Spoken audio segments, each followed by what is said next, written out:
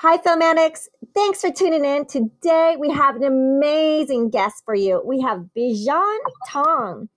Bijan is an award-winning writer, director, and producer known for the film The Escort.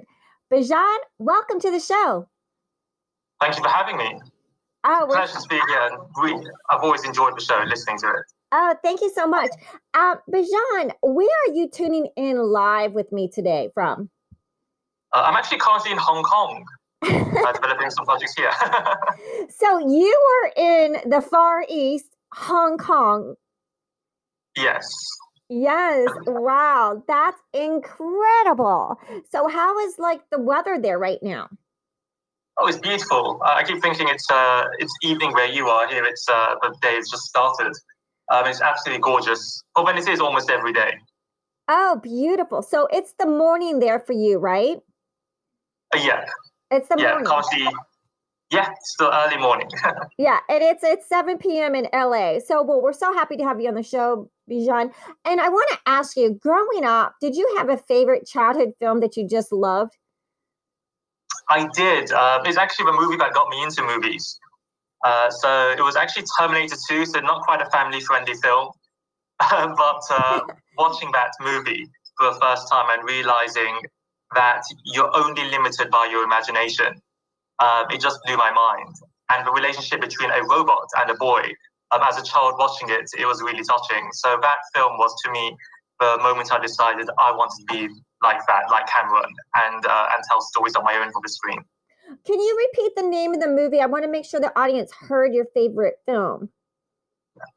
Oh, my favorite childhood movie, Terminator 2: Judgment Day. Oh, Terminator 2. Terminator 2. Oh, okay, great. Arnold Schwarzenegger, right? Yeah. Yeah. So a masterpiece still. Yeah. So it really affected you seeing that relationship between that robot and a boy, right? Yeah.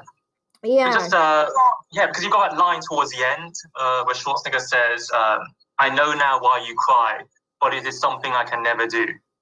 And it was genuinely heart-wrenching to hear it as a child. And I think it was just on all levels a masterpiece. As a drama, from an emotional level between that relationship, as an action film, as sci-fi, it's a classic movie that holds up still today.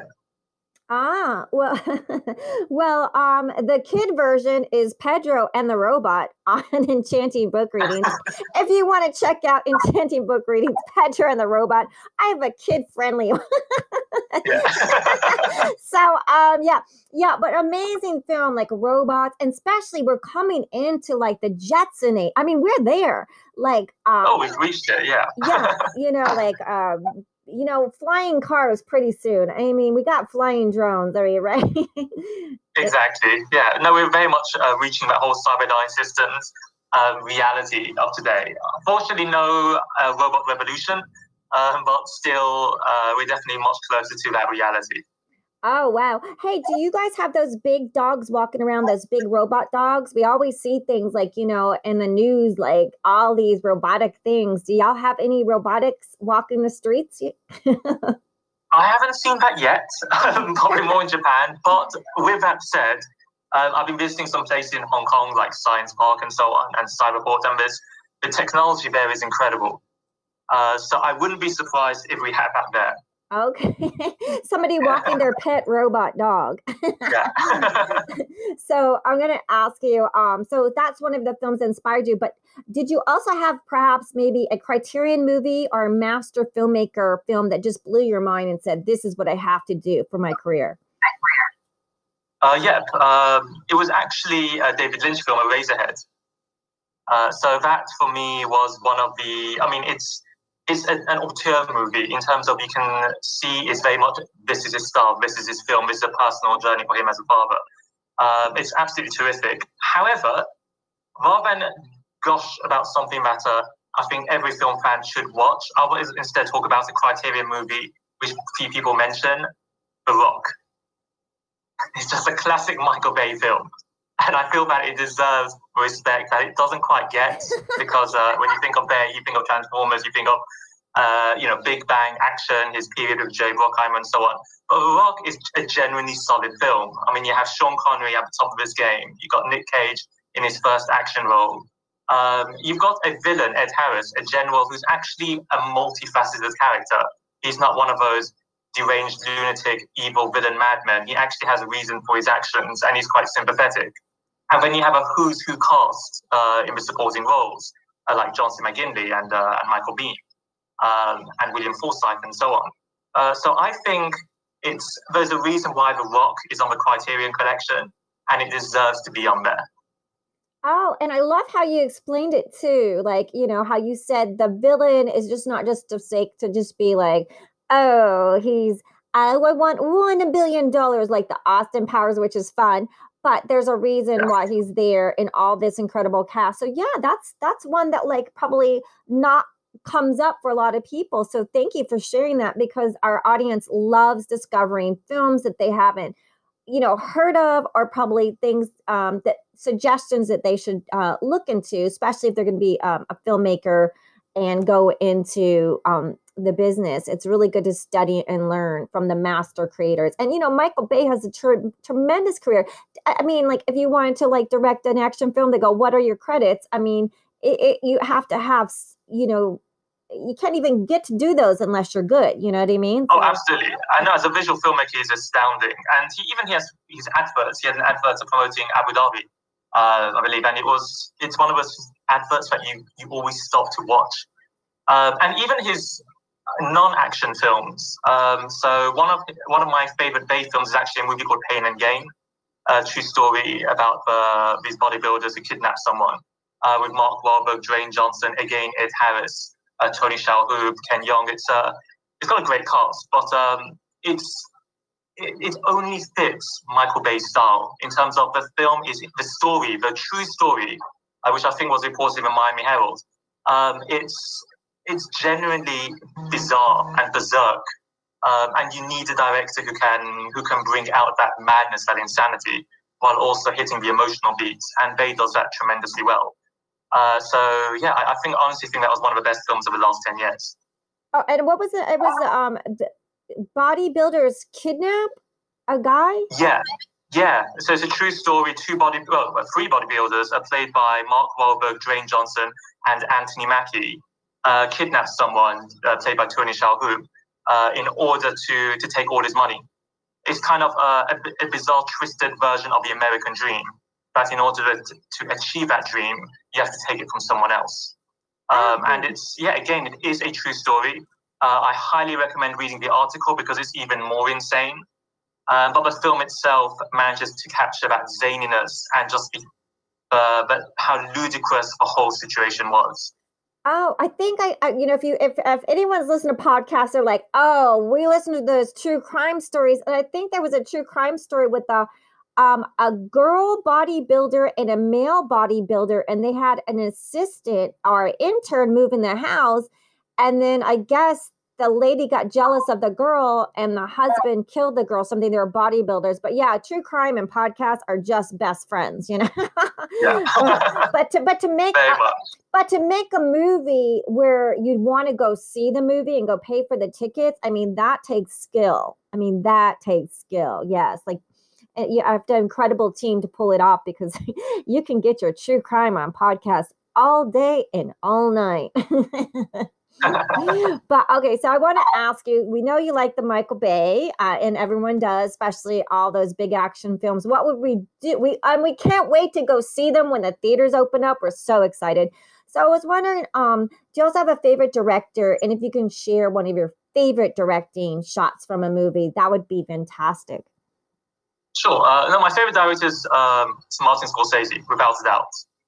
I think he's a huge influence. I would say the reason why I love him so much is he has the ability to hold the line between style and substance. So every single shot of a Scorsese picture, there is a meaning for that shot, but he does it in the most interesting way possible. So some filmmakers are more about substance, some are more about style. He's able to achieve both. And I think, again, I mean, most people will bring up this shot, but the classic one for me is from Goodfellas, where Henry Hill, Ray Liotta, is taking Lorraine Bracco on their first date. And he got this one tracking shot as he's introducing her to all these people in the mob. And what's great about it, not only is it a beautiful shot, but it's also a reflection of her literally being pulled into this world. So the camera was following her, being taken further and further into the mafioso world as she's meeting and greeting all these people.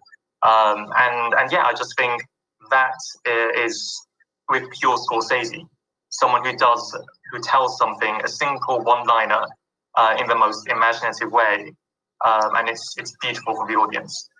Yes, that's one of my favorite scenes too. And, I'm Italian. And so Italian directors, Martin Scorsese, Federico Fellini, all those guys. And when you see a scene like that, like you said, he balances the story and the style. The fact that, like you said, just her going down further and further through the back door in the kitchen, like she's going into this mop, like you said, like this world. She's now being drawn into this world, and the way it's shot so beautifully, like she's no longer Dorothy from Kansas anymore. She's gonna be with the Wild Bunch pretty soon. I mean, so it's gonna be a whole different world. Yeah, a beautiful directing, amazing director.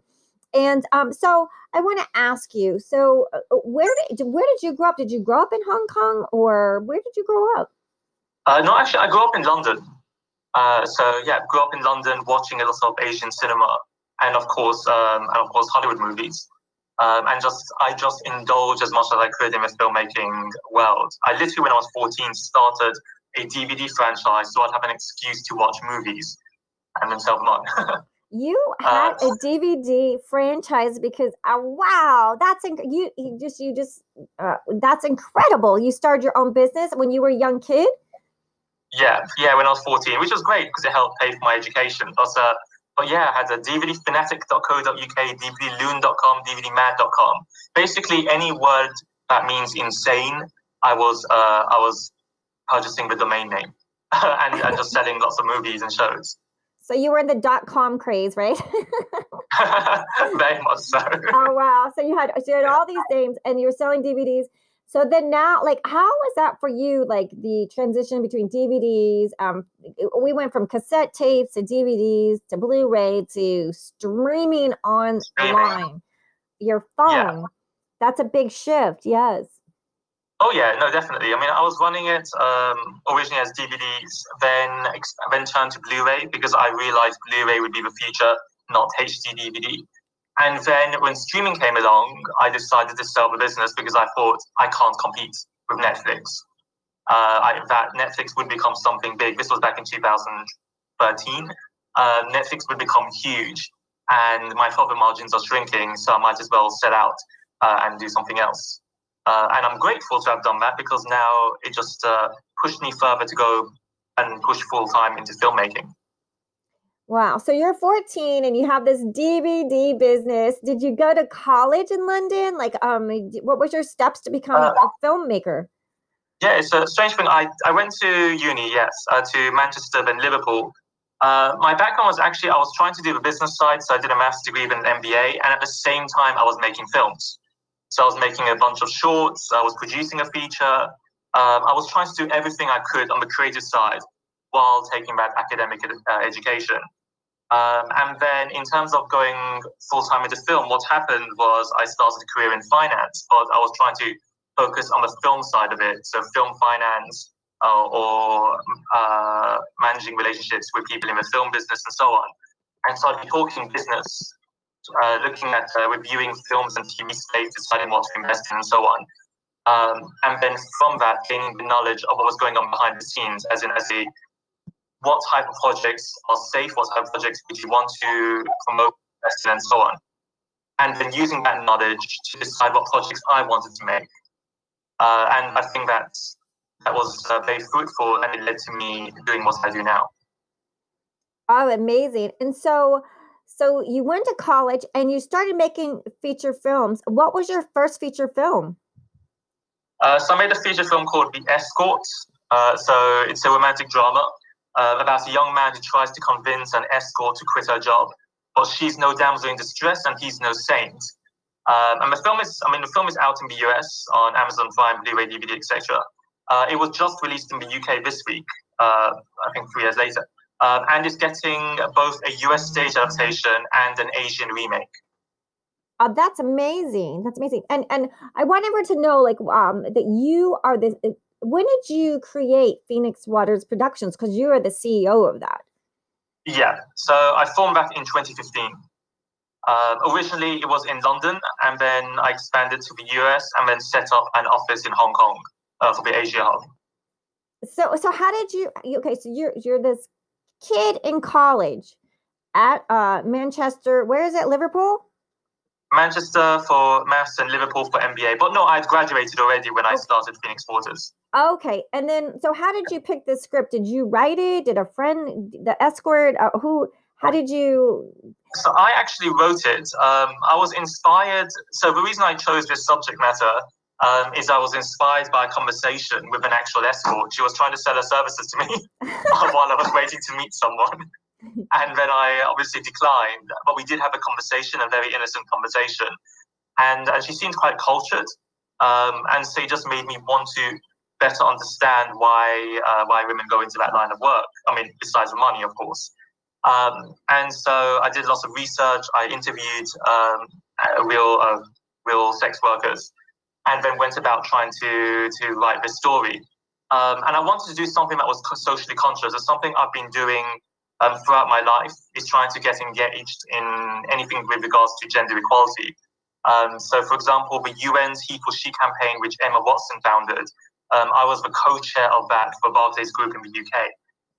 So I wanted to do something that was trying to understand women, and especially a segment of women that are typically ignored, which is sex workers, and trying to give them a voice. And so I went about writing this film, trying to bring producers on board to help me with my own first feature, and then bringing in the cast and making the movie. Unfortunately, did well. I mean, I won directing and screenplay awards. Both my actor and actress won awards. Editor got nominated, cinematographer got nominated, and so on. And it's really taken off, which is great. Yeah. So you wrote this and directed this and produced it, right? Yeah, it was very much a passion project for me. And yes, I did all that. At the same time, I wouldn't have gotten to where I am without the team. So everyone on board, the cast and crew, were absolutely phenomenal. They all believed in this project. They all wanted to make it the best they could. And so they worked tirelessly, relentlessly to make this movie the film it became.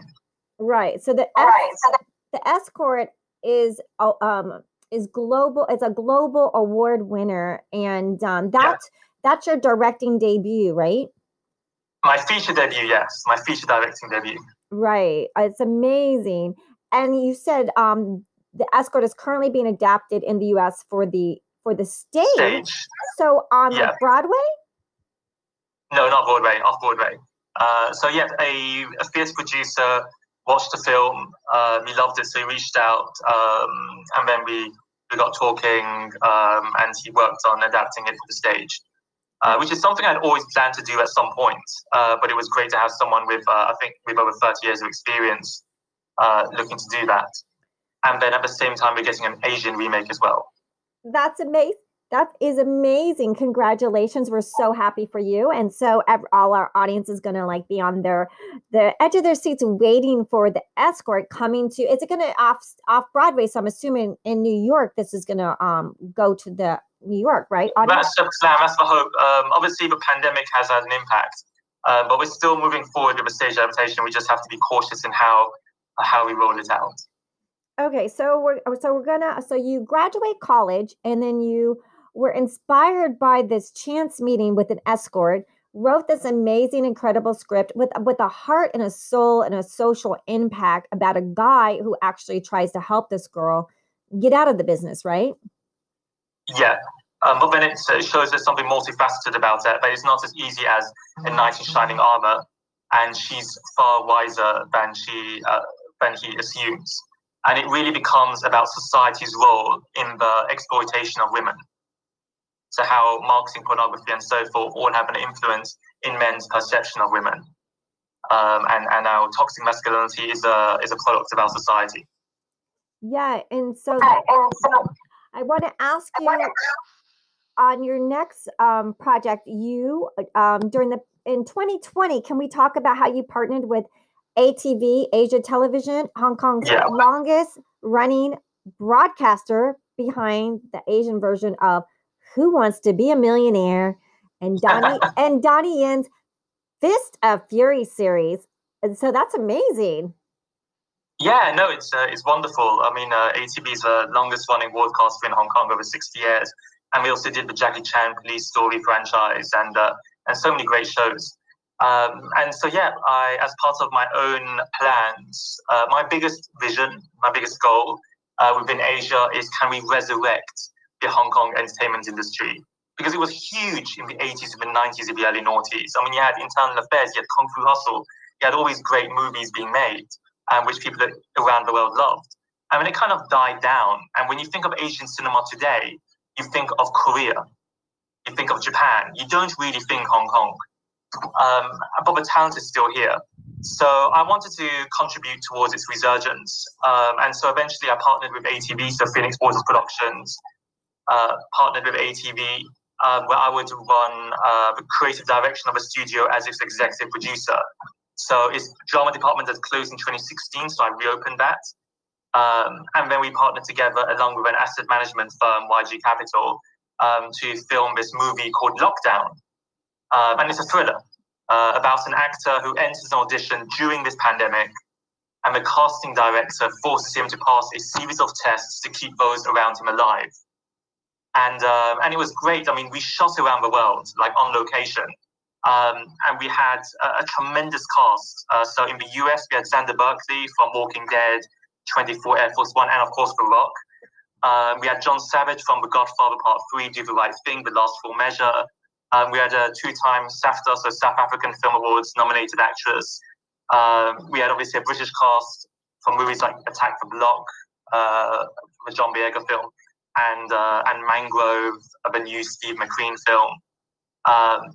Voice actresses like Alex Wilson-Reagan, who played Glenn Close's daughter in The Wife, and is also voiced the lead actress in Dragon Age Inquisition, Assassin's Creed, and so on. Anyway, so it was a genuinely global cast shooting this film, and it was tremendous. Everyone, again, had that passion. And I wanted to tell the story, A, because I thought it's a great thriller, and in this time where everyone's stuck indoors at home, it's good to tell something that's quite international in scope. And two, I was inspired by the passing of my mentor. And at the same time, the George Floyd protests were happening. And what the film does is it reflects the events of 2020 within the structure of a thriller. That's amazing. Thank you. Yeah, so that's called The Lockdown. Is that going to be coming out soon? Yes, so we're currently in post. The trailer was released last week. So Variety revealed the trailer, and we plan to have it completed next month. So we're just finishing the final steps. So we're targeting a summer release. Oh, great. And then, so you kind of mentioned a little bit that you prior to that, like you worked somewhere for Barclays, which was a banker for the UHNWIs before moving to fund management. So can you? So my background, I worked for Barclays. Initially, it was for ultra high net worths, so working as a banker.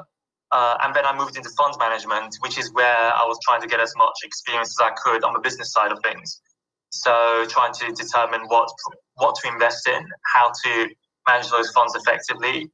You'd have these meetings, and you'd get always film and TV slates, and you're trying to decide what's a good project to invest in, just like a studio. What would be the right thing in terms of quality and in terms of return on investment? And so it was great to look at these projects. Some major titles were part of them that remain part of our lexicon today. And I was trying to use that understanding, that knowledge, in terms of how we'd run my business, how we'd run Phoenix Waters, so that we'd select projects that have high quality and at the same time have a good wide audience base for it. That's amazing.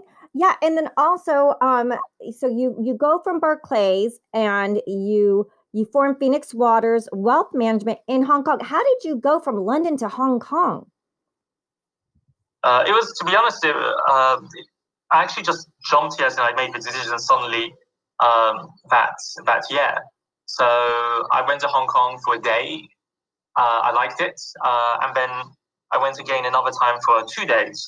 And then I figured, no, I think I'll move here. I think I can do a lot here. Yeah, and then I literally, I just immediately shifted over here 1 month after leaving Barclays.